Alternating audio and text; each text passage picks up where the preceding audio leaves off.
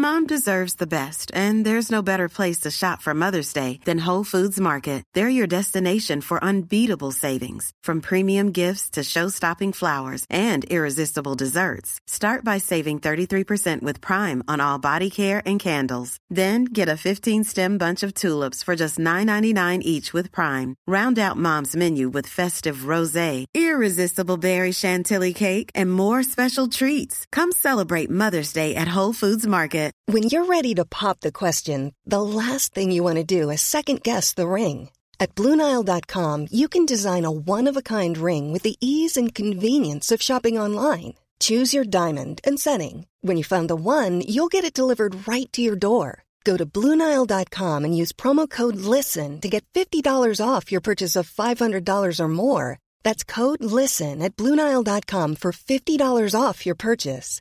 BlueNile.com, code LISTEN.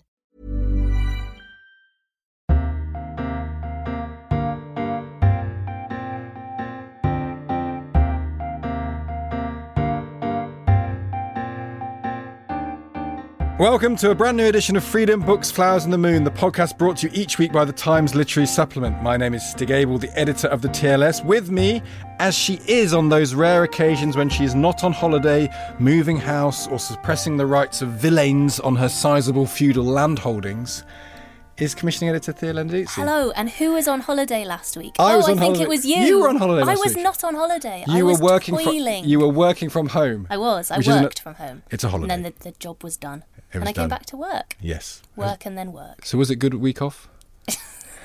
Moving on. Remember, if you want to subscribe to the TLS, Google TLS subscriptions, type POD1 in the offer codes section. You can get 6 issues for £6.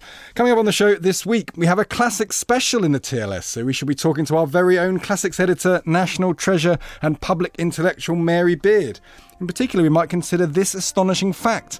This month there's been published the first ever translation of the Odyssey by a woman. A woman? Translating Homer? Whatever will this politically correct, enfeebled and right-on society think of next, etc., etc. We'll also consider the life of Edward Garnett. Who he, I hear you cry? Well, according to former poet laureate Andrew Motion, he was a publisher who was one of the great tastemakers of the 20th century. Andrew is on the line from Baltimore to tell us more. And speaking of the unjustly neglected, did you know that November the 11th is International Dorothy Dunnett Day? Could you name anything by Dorothy Dunnett? Am I entitled to use the pun who done it? All questions which we shall attempt to answer thanks to Rowan Mateson, who has reviewed the 6-volume reissue of the Limond Chronicles.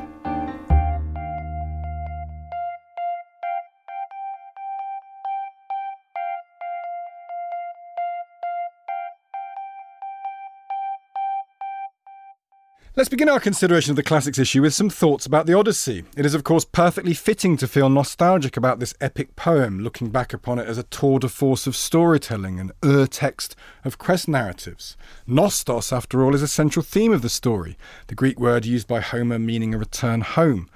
And surprising, too, that the Odyssey is so susceptible to modern reinterpretation. The very ideas of home and belonging are considered especially problematic now. The mutual obligations of visitor and host, of refugee and refuge, which prominently feature in the original, have become pressing issues of social policy.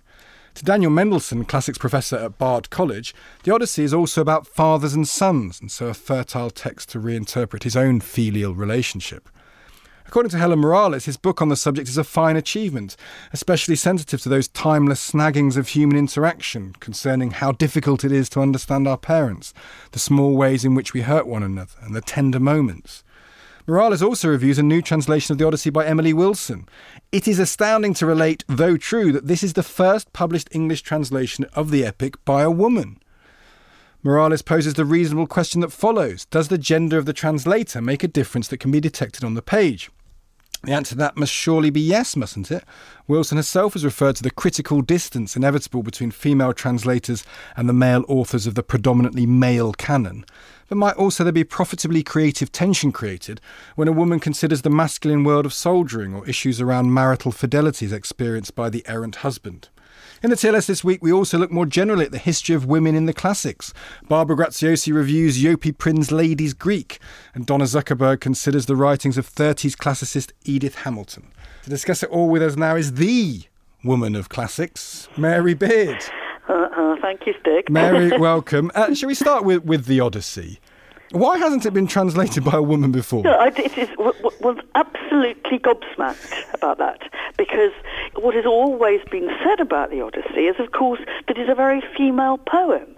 And you get, the wonderful Samuel Butler, 100 and something years ago, claiming that his famous book, The Authoress of the Odyssey, claiming it was written by a woman.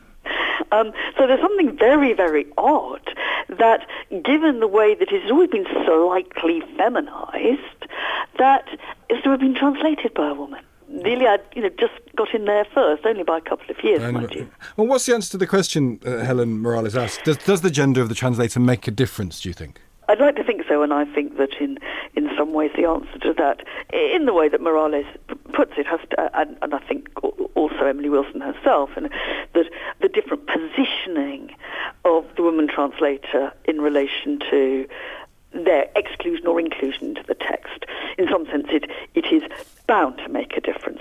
I think that what's interesting is that Morales points to some places where, in a way, you can see that happening, but they're quite small and specific places. I thought it's very telling that Wilson doesn't use the words that we usually use when we translate the Odyssey, all about the housemaids, the maids, right? And that comes everywhere. Who's in Penelope's house, who's in Odysseus' house, and they're the maids. And what she says is, look, actually, you need to say slaves. There's a lack of coyness, I think, which Morales... It's very political, isn't it? That's the thing that struck me. The choice of the word slave certainly resonates more and brings it. And I think there is something terribly 19th century about maid. Yeah. But what Morales goes on to talk about, I think, is interesting, and I think is less easy to tie into gendered aspects in a kind of big way, which is that what Wilson has done is, in a sense, put a new political spin.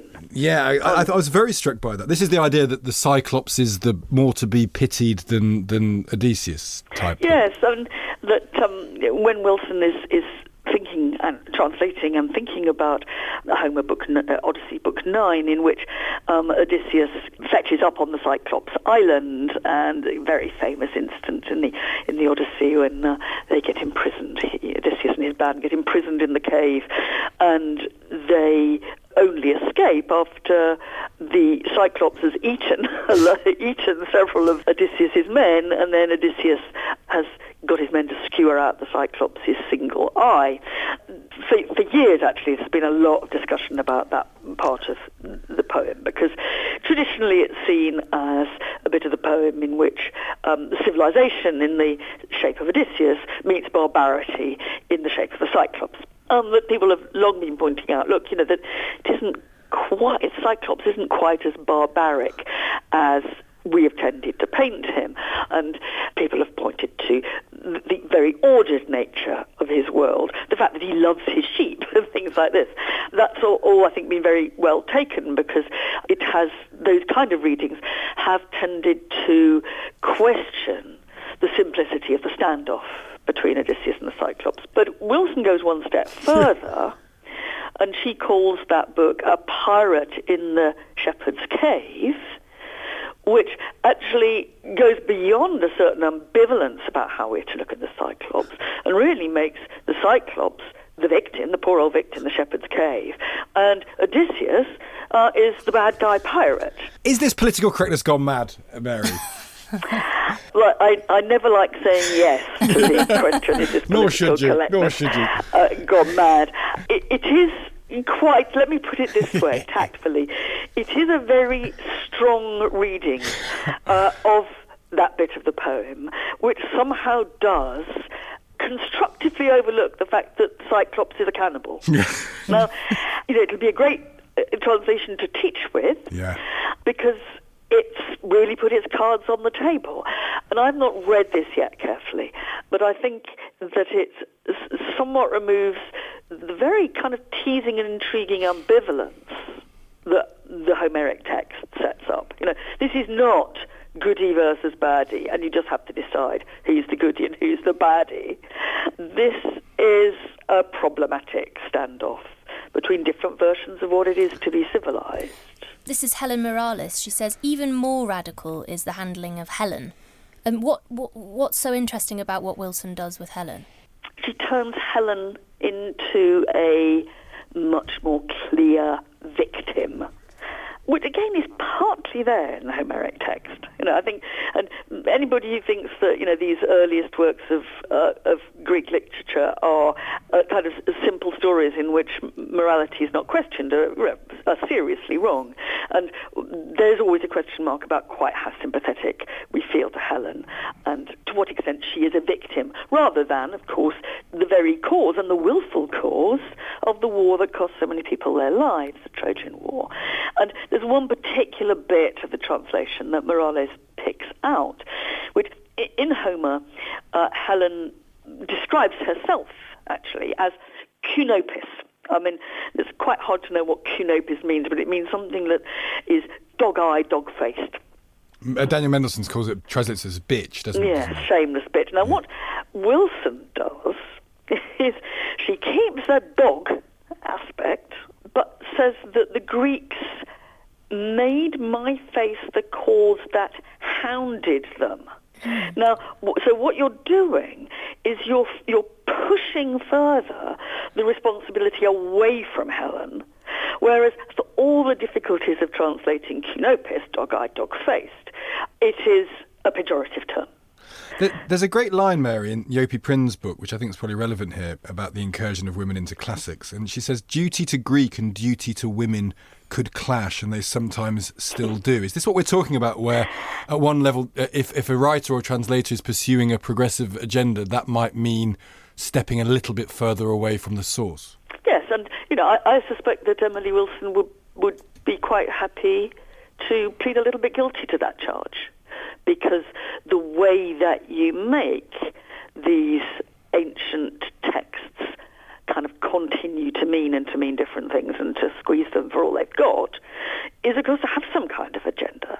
Now, I think, so you then say, well, does that mean anything goes? Well, no, of course it doesn't mean anything goes. And, Wilson, for one, and many of the women who translated the Greek in Jopi Prince's book knew Greek very well, but they are squeezing and subverting the language just a bit. And that's what really the dog-faced kunopis example tells you. Wilson is a shrewd enough reader and an experienced enough reader of the Greek to see the canine element, but she's also brave enough, and it will annoy some people, and it will please others. She's brave enough to use that at a second-order level of literary construction and translation, I think. Should we stick with the subject of women, but make it a bit more modern, Mary? You've just published a book, haven't you, called Women in Power? I have indeed, Stig, yes. Women in Power. Women in Power. What a time to be doing it. Well, I'm interested in your thoughts on that, because this week, and indeed last week and the week before, we've seen, the continued outpourings of claims of sexual harassment in Westminster, and then counter cries of witch hunt and flirting will be banned and all sorts of, I think, pretty embarrassing, shrieky things from some of the men involved. But is this a seismic moment in gender relations we're seeing? Is this where things get better, do you think? I'd like to think so. And I think it has been very striking that somehow following Harvey Weinstein and then the fallout from that, I think it does feel a bit like a tipping moment. When what I argue in my book, perhaps is a bit more pessimistic than that, which is really to say, look, if the exclusion of women, and particularly women's voices, I think, whether spoken or written, if the exclusion of women's voices is something that goes back, not unmediated, but in a certain kind of direct line of descent, right back to the very beginning of Western culture as we can see it in the Odyssey, for example, and the Iliad. I think my book starts with the Odyssey, and a very famous moment in the beginning when Penelope, Odysseus' wife, who's waiting for Odysseus to come home, comes downstairs from her upper rooms, and he meets the bard, who is singing terribly sad stories about how the men are having trouble getting back from the Trojan War. And Penelope quite reasonably says, could you sing something a bit more cheerful, please? And her wet behind the ears kind of late teenage son, as part of his kind of emancipation, said, "Oh, mother, shut up. Speech is man's business. Get back to your room, please." Now, I think we have embedded in the way we think about how language is used a male version of it. In some way, that is also connected to the kind of stuff that's been going on, not just in Westminster. I think there might be exacerbating circumstances in Westminster, but I think somehow to think that the kind of harassment that women get on a day-to-day basis, only happens in kind of celebrity environments is completely wrong. Yeah. There is some relationship between that and between the silencing of women, between women, in a sense, having no ready-made place in which to feel powerful. I'd like to see it changing, and I think it has changed in my lifetime, but it's going to take more than a few protestations of reform and best behaviour on the part of a few parliamentarians to really make a difference. This can't be a bad start, but it's only a start.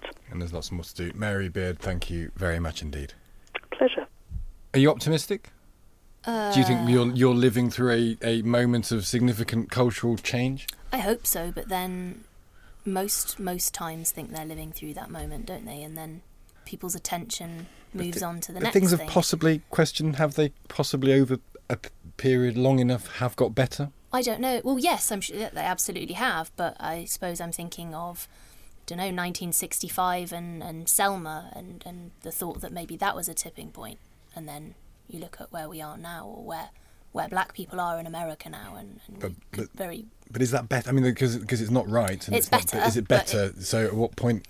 I suppose it's. I don't tend to think of it as tipping points. I tend to think of it as a slow plodding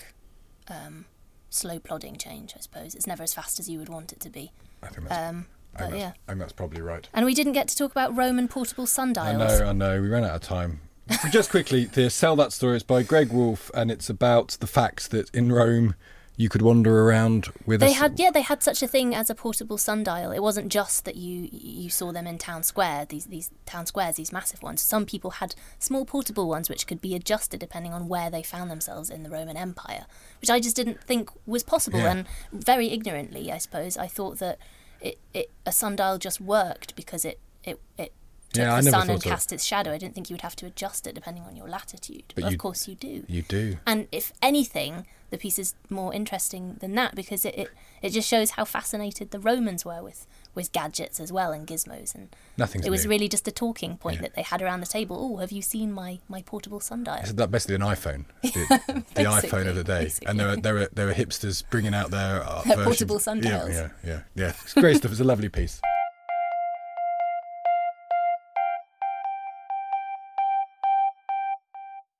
Dorothy Dunnett is not, I think it's fair to say, a household name, perhaps not even in Scotland, where she was born in 1923 and died in 2001. But if our piece by Rowan Mateson this week is anything to go by, and we think it is, she might be one of the best, or certainly most ambitious historical novelists you've never heard of.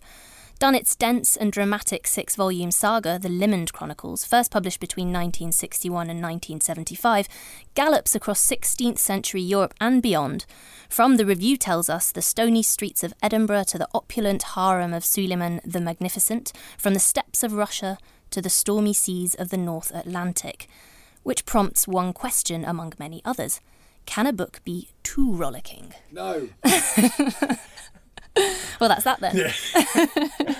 Here to tell us more is Rowan Mateson, whose passionate account of the series leads me to believe she will indeed be celebrating International Dorothy Dunnett Day this year. Rowan, hello. Hello, thanks for having me. Before we consider the books, can you tell us a bit about the author? Because I had never heard of her. So, I mean, who was Dorothy Dunnett? What's her story? And is she well known in Scotland? Well, she's better known in Scotland than you make it sound, actually. They recently had a poll to come up with Scotland's favourite character. It was run by the Scottish Book Trust, and her protagonist, Frances Crawford, was voted the favourite Scottish character. Really? Beating such better-known names as Miss Jean Brodie, just for instance. So she has a kind of fan following that's passionate, anyway. but it's true that she is not a household name. So she was educated as an art historian and a portrait painter, as she worked as a press officer in the government and as a journalist. And when she complained at one point to her husband, Alistair Dunnett, that she couldn't find books that she wanted to read, he said, well, why don't you write them? And that was the beginning of what became, I guess, a wonderful story. And the Limond Chronicles themselves, perhaps you should set the scene. What roughly is the historical context with which she engages? Well, they're set in Scotland and abroad during the early years of the reign of Mary Queen of Scots. So while she's still a young child is when the series begins. And they focus a lot on the turbulence in Scotland at the time. But when the first book in the series begins, actually her hero, Francis Crawford, is himself an outlaw who's been accused of treason against the Scottish government. And he's back in Scotland on a quest to find the man who has the evidence that will be the key to his restoration, both to political life and to his family, which is very important. So it has that kind of outlaw quality. I don't think it's too rollicking, but it certainly is a lot of intrigue and a lot of suspense and a lot of action in the story. But a lot of the action and suspense is political, and one of his main concerns is to try to bring the warring factions of Scotland together. Obviously, with a regent and an infant queen, there's a lot of jockeying for position. And how literary is this? Because often historical fiction, I love historical fiction, by the way. I've never read this, but I'm in the process of buying the Limond Chronicles as a result of your review. But often historical fiction, and Hilary Mantel's maybe argues against this, is not considered especially literary. It's considered a bit cheap and a bit sort of fast-moving, a bit rollicking, I suppose, is the term. How literary do you think this is? I think it's very literary, and Mantel is an interesting comparison. I think one of the reasons that Dunnett may not be better known than she is she performs a really extraordinary kind of high-wire act between the kind of detailed exposition that someone like Mantel is so good at in say, her book on the French Revolution, A Place of Greater Safety, which is very dense presentation of context. And then on the other side is sort of high melodrama of the kind that we might think of as more swashbuckling genre fiction. And Dunnett manages to combine those two things, which we often think are incompatible. And so her books are very detailed. They're relatively demanding in their analysis of context, but they have these very propulsive, character-driven plots, and that's quite an electric combination. It's very intellectually challenging and satisfying on the one hand, and it's literary, not just in its presentation, but in having lots of literary allusions and quotations and references. But it's also it's very dramatic, and you read it in this kind of breathless excitement to find out what will happen to these people that you, I anyway, come to believe in very passionately, even when they're doing things that if you were just to describe them out of context would sound absurd. For example? For example, in the fourth book in the series called Pawn in Frankincense, there's a live-action chess game. That sounds brilliant, I think. It is brilliant, but if you just think of that as an element in a realist novel, I think it would strain credulity a bit. It's something that we see in Harry Potter, say, but we accept it because magic allows you to suspend your disbelief already. But when you arrive at that scene in Dunnett's care, it seems appropriate. It seems dramatically, it's extraordinary. It's a very, very dramatic and suspenseful scene, but when the price of a piece being taken is death, and the pieces are all people that you know, and you really believe that this is the way that this battle of wits that's been playing out across the chessboard of Europe needs to be resolved. It's painful and thrilling, and again, it sounds kind of absurd, but she manages to make you really feel it as something that people might experience. So it feels natural to her drama in a way that you can't really quite imagine in Wolf Hall. Yeah. And this kind of this high wire act, as you put it, between the kind of the intellectual and the dramatic. There's a lot of the conflict in this book is sort of between mind and matter, intellect and emotion, and all of that sort of is contained in the character of the hero who you mentioned before, Francis Crawford of Limond. So tell us about him. Is he a vehicle for a more philosophical novel, a more philosophical exploration? He is in a lot of ways, and Dunnett herself said that she wanted to explore the experiences of a classical hero. She said in her own foreword that she wanted to follow what she calls a gifted leader with a star-crossed career. And I think there is a lot of that. And one of the interesting themes of the series as a whole is the burden of leadership, the challenge of being someone truly exceptional. He's very young when the series begins. He's 16 when the action begins just before the series that ends up launching it. And it's a lot of effort to deal with the kind of charisma that he has that tends to attract acolytes and followers and imitators and people who depend on him and rely on him. And he's young and erratic and emotional, and also supremely intelligent. And it's an effortful career for him to come to terms with his own strength and try to find a way to use it that's not self-destructive. So it's got that very personal quality to it as he proceeds through a series of very high-profile kind of appointments or quests across the series.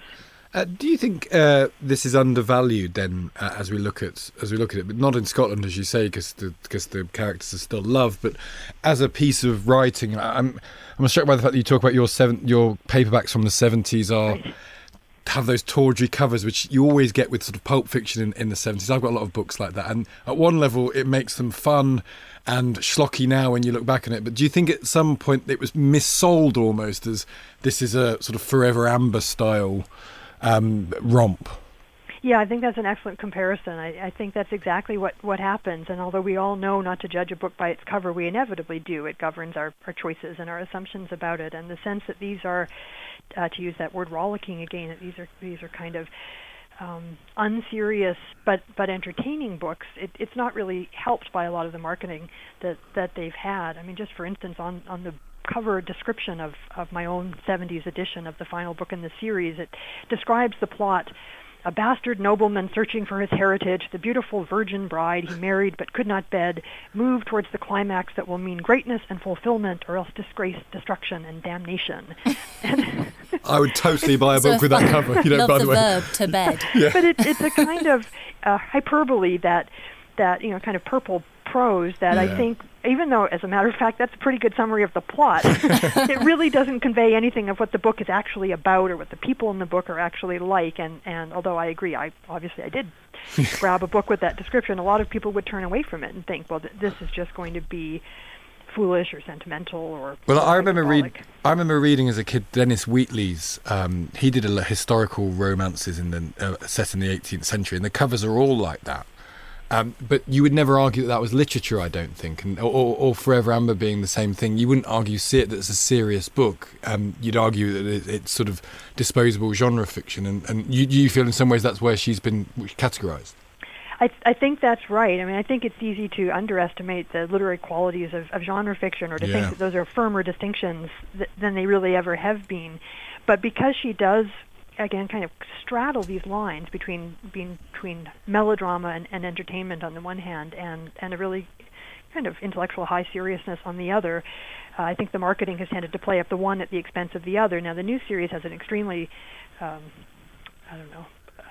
tasteful set of covers, which almost pushes it too far the other way. It might make people think that these will be more like maybe Hilary Mantel than they are. I mean, I'm a great admirer of Mantel, but her books are intense in that kind of probing psychological way. They won't leave you breathless emotionally in the same way. I think A Place of Greater Safety, I think Lucy Dallas, who works in the TLS, has the rare distinction of having read it twice. Wow. Oh gosh. Well. Which seems to me, having nearly read it once, it's very good as well. I mean, I don't mean, because it is actually beautifully written and it's interesting, but it's so dense that unless you keep momentum on it, it's easy to get a bit stuck, I think. Probably. Right, and also A.S. Byatt's The Children's Book comes to mind as another book that's historical fiction that's not afraid of exposition, and I welcome that. I think that's wonderful, and with an assured prose stylist, it's not pedantic.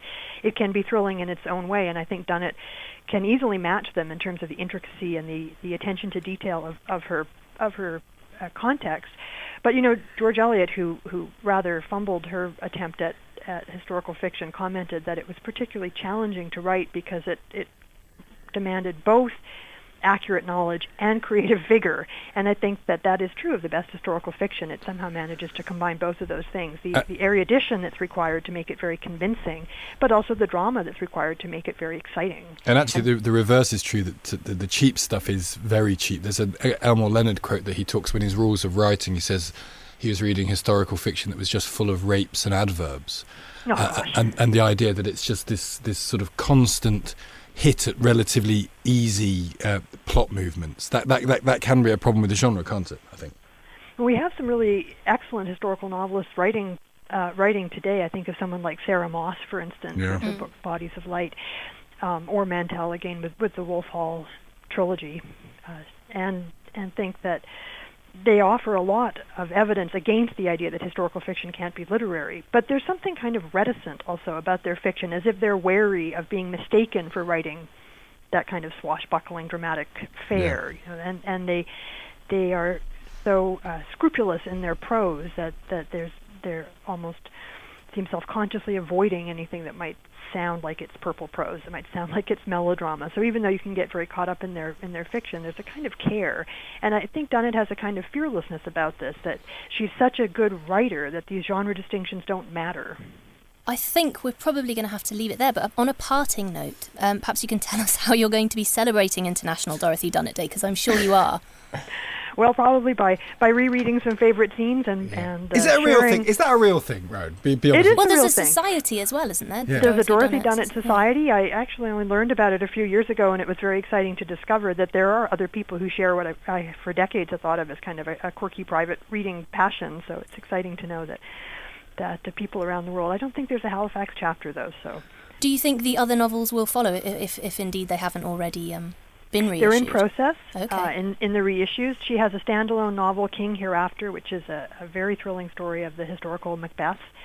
And this just sounds great. Out. This just sounds amazing, right? I can't believe this existed all this time, but I didn't know about it.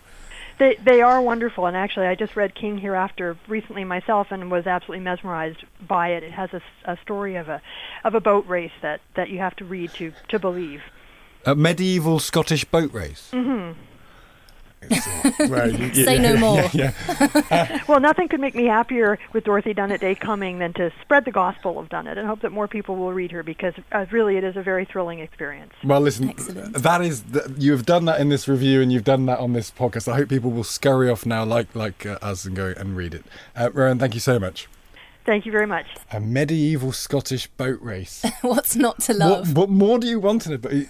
I get the feeling you're not a historical. I've said this before, though. You're not a historical fiction. Well, I think it's only because I sort of struggle to define it sometimes. Sometimes something that you might not immediately think of it as being a historical novel. It doesn't come immediately to my mind as, oh, I liked that because it was a work of historical Toby fiction. Lichting make the argument that War and Peace was historical?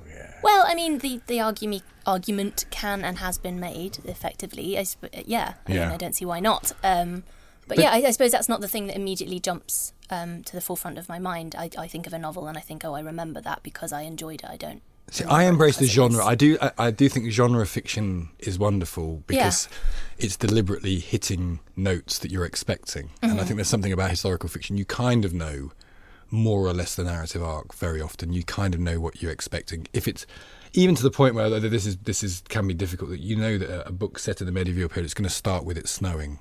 There's always maybe a lone wolf. Up on a hill. Exactly. They're always in the wet. It's all snowy, and they're sort of stomping around, sort of shivering, and you just know the atmosphere is kind of, and that can become so cliched it's awful. But when it's elevated just enough, and Hilary Mantel elevates it a long way, and it'd be interesting to see where Dorothy Dunnett goes. Yeah, interesting as well, because obviously this is a point that Rowan makes in her piece, this is clearly a work of maximalism. Yeah.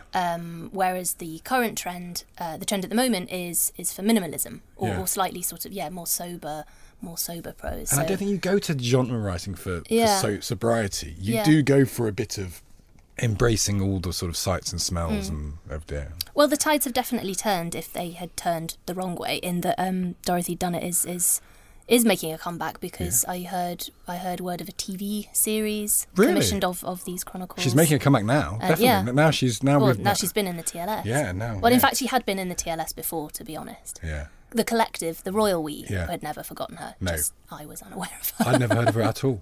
Well, I hope people we are righting our wrongs. Yeah, exactly. Lovely stuff.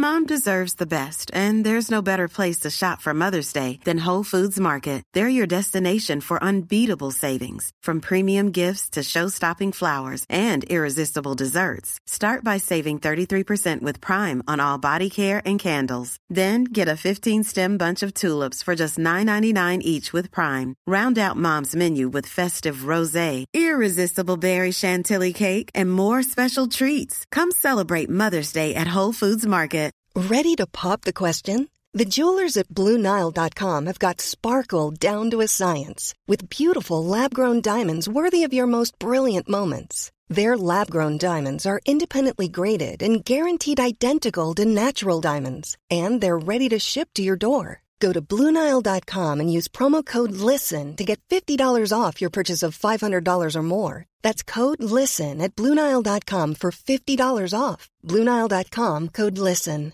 Hey, it's Danny Pellegrino from Everything Iconic. Ready to upgrade your style game without blowing your budget? Check out Quince. They've got all the good stuff, shirts and polos, activewear, and fine leather goods, all at 50 to 80% less than other high-end brands. And the best part? They're all about safe, ethical, and responsible manufacturing. Get that luxury vibe without the luxury price tag. Hit up quince.com/upgrade for free shipping and 365-day returns on your next order. That's quince.com/upgrade. According to Andrew Motion, Edward Garnett was an insider who considered himself an outsider, a literary backroom boy, and one of the great tastemakers of the 20th century. He should perhaps be best known as the publisher of Conrad, overseeing his early works up to The Nigger of Narcissus. Conrad called him his father in letters. Other writers with whom he was associated include Somerset Maugham, Arnold Bennett, John Galsworthy. He was friends with Edward Thomas and D.H. Lawrence. Later, Garnett also helped to promote the careers of Jean Rhys, Henry Green and T.E. Lawrence, among others.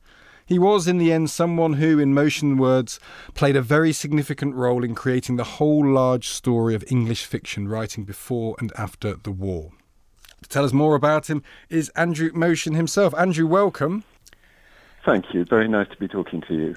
Are we going to end up considering, I wonder, Garnett in silhouette biography, notable really for who he knew rather than who he actually was? Yes, I think that's probably more true than not, in the sense that characters who do the sort of work that Garnett did, and one can think, and we might come to this, one can think of various people who occupy a similar sort of role today. It's part of what they do, if they do it well, to be not entirely visible behind the larger figures whom they help to shape and promote and so on. So I think it's fair to say that Garnett's whole career enacts in that respect, a kind of modesty, sort of self-effacement in the interests of promoting a good that's going to be enacted by other people. Because he never really, he did write and he wrote books, but it never really came off, did it? No, I mean, that's another very odd thing about such figures, isn't it? That often, not always, but often, they're brilliant at encouraging the people around them to produce the best that the other people can, but when it comes to their own practice, fall rather short of the standards that they expect to find in others. Well, I wonder, I was going to ask you the question, can you think of a great editor who is also a great writer? Eliot. Is the first one that comes to mind, I suppose. But I think, one of the reasons that he comes so quickly to mind is that he is rather an exception to the rule. I mean, it does oddly seem to be, and I say it again, often, not always, but often the case that people who are brilliant about spotting defects and opportunities in other people's work can't act on their own advice. I wonder why that is. When it comes to their own stuff. Yeah, why is that? I don't know, except to say that I think it's a kind of special gift to be able to do both. To be able to do it, exactly. But Garnett was an excellent editor. He was excellent at both spotting people and then working with them and bringing out the best in them. Yes, so, very tellingly. I mean, the case of Lawrence proves that perhaps more vividly than any other, because Lawrence was so extraordinarily able to fall out with people and pick quarrels with them. He and Garnett managed to remain friends through the very difficult editing process that Garnett undertook with Lawrence's very early fiction. Well, it was a very heavy edit. Yeah, massively heavy. I mean, in fact, it's hard to think of heavier edits, really, than that. And it was a completely sort of bookmaking job. And was Garnett responsible for changing the title, or suggesting the change of title from Paul Morrell to Two Sons and Lovers? Given that the books, and that he sort of split the manuscript into two parts, it seems to me quite likely that the title came as part of that process. And the book was dedicated to Garnett. Indeed, absolutely. I mean, as further proof of Lawrence's continuing and surprisingly courteous feelings of indebtedness to him. Is there a school of Garnett, do you think, Andrew, that you would be able to point to? I was wondering about that. I mean, it didn't feel quite within the bounds of the review proper to speculate about such things. There certainly isn't a school of Garnett's writing, because, as you say yourself, there's no example to follow, really, there, except don't do it. But as far as editorial practice goes, I mean, I was casting my mind around trying to think of contemporary editors who performed something like that role. And I couldn't actually come up with that many names, partly because, as people often say, editing these days is often not always, undertaken in a less sort of drastic way than it used to be in days gone by. I mean, I think we just don't expect editors and publishers to do as much editing as they used to do. Is that because we publish so many books that editors and publishers are kind of, they're just getting their heads down and churning it out? Partly they seem to be sort of rushing about doing other things, and I don't quite know what it is that they do, but they don't seem to spend as much time editing as they used to do. But I think in the case of early work by writers that they take on, they actually expect a lot of that editing work to have been undertaken by the creative writing courses in which those writers have very often been a member. And I often feel I felt it more when I was running creative writing MAs in England than I do over here, because the sort of trajectory isn't quite the same here in the US from MFA courses into getting published. It seems to take slightly longer here.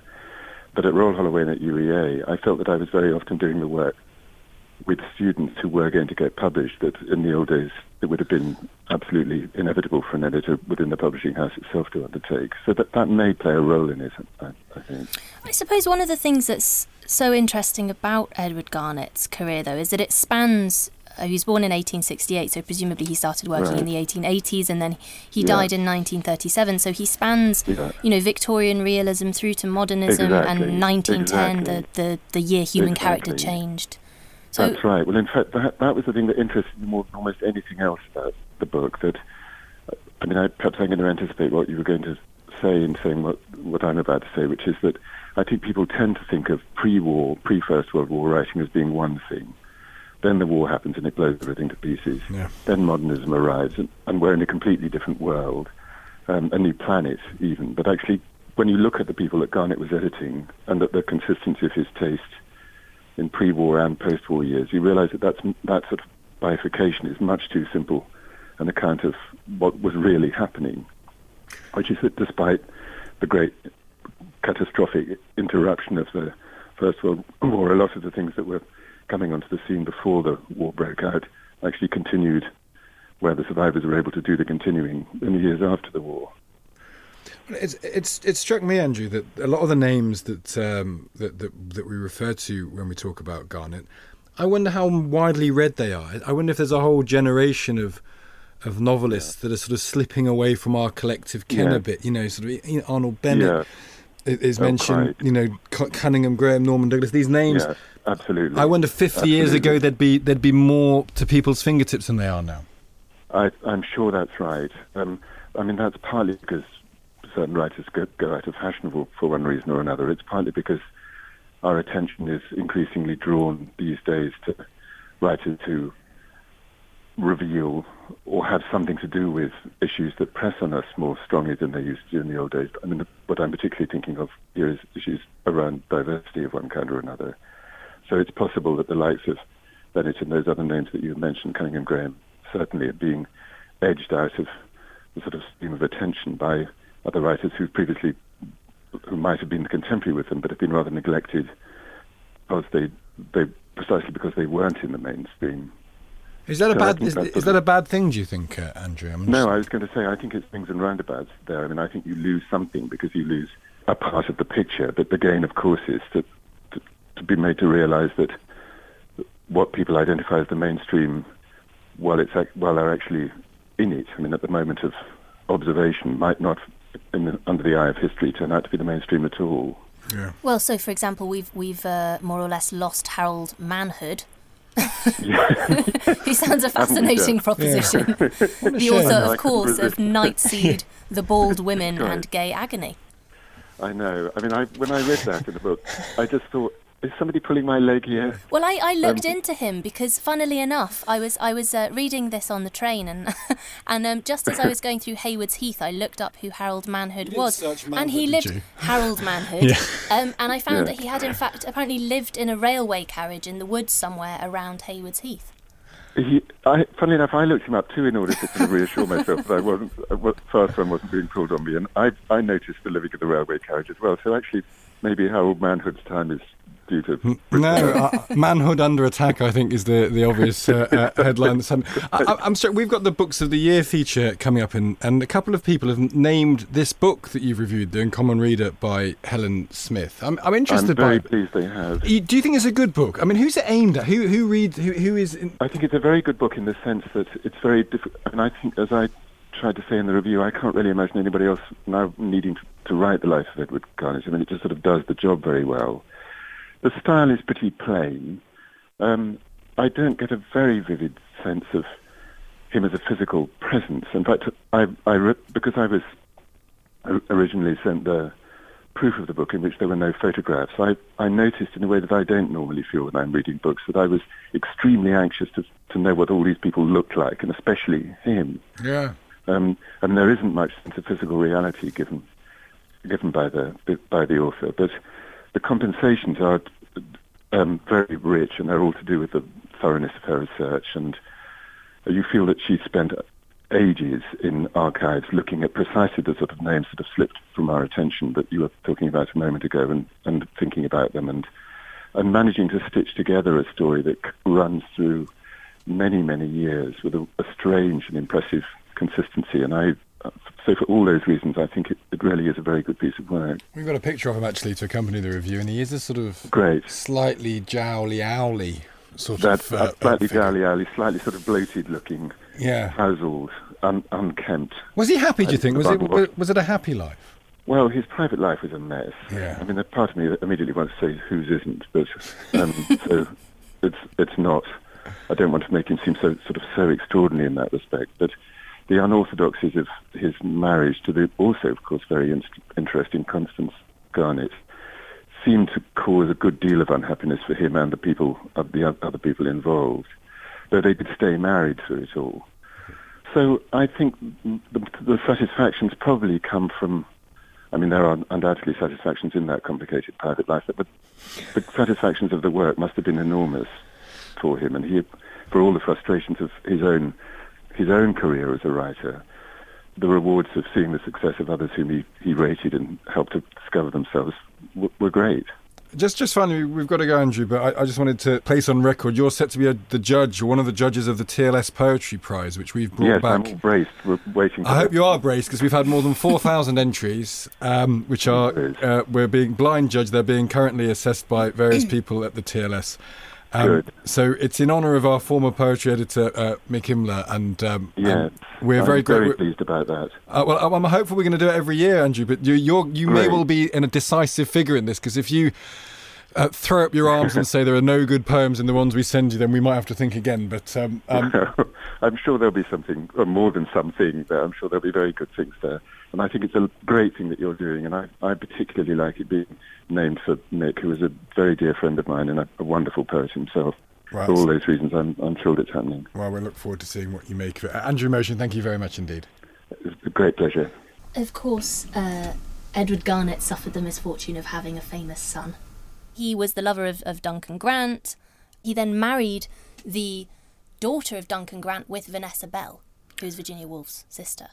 So Bonnie Garnett married his gay lover's daughter, who was 26 years. Funny thing to do in some ways. Well, very Bloomsbury. Yeah, well, this thing, and although we were talking about the complicated private life of Edward Garnett, it's amazing how many times when we look at the lives of these people, particularly in that sort of Victorian onwards period, they're always shacking up with each other, weren't they? It's Bohemian World, maybe. Could have done with a life edit. Yeah, indeed. Well, that's a great fact. So I know it's difficult to remember the order. His gay lover's daughter. Duncan Grant, yes. had a daughter with Vanessa Bell. Oh. And that daughter then married Bunny Garnett. Bunny Garnett. Takes all sorts. Takes all sorts. That's all we have time for this week. Our thanks go to Andrew Motion, Mary Beard and Rowan Mateson. Do go to the-tls.co.uk or your local shop for this week's edition of the TLS, which contains, alongside all our classics, a gushing review of the new Simon Sharma book, some thoughts on Balfour and Bernard Shaw, and differing accounts of Vietnam. Next week is our Books of the Year special. Hooray! Some TLS editors, including Thea and I, who have scarcely read a book between us, will gather in this place to conceal our own inadequacies with verve and spirit. Are you prepared yet, Thea? I am. Really? I will be by next week. I'll read a book a day till then. Yeah, I'm going to start reading. I'm going to start reading a book now. Until then, from Thea and from Dorothy Dunnett. That could work, couldn't it? Yeah, I'll be reading Dorothy Dunnett and then I'll suspiciously say, oh yeah, it's my book of the year. Until then, from Thea and me, goodbye.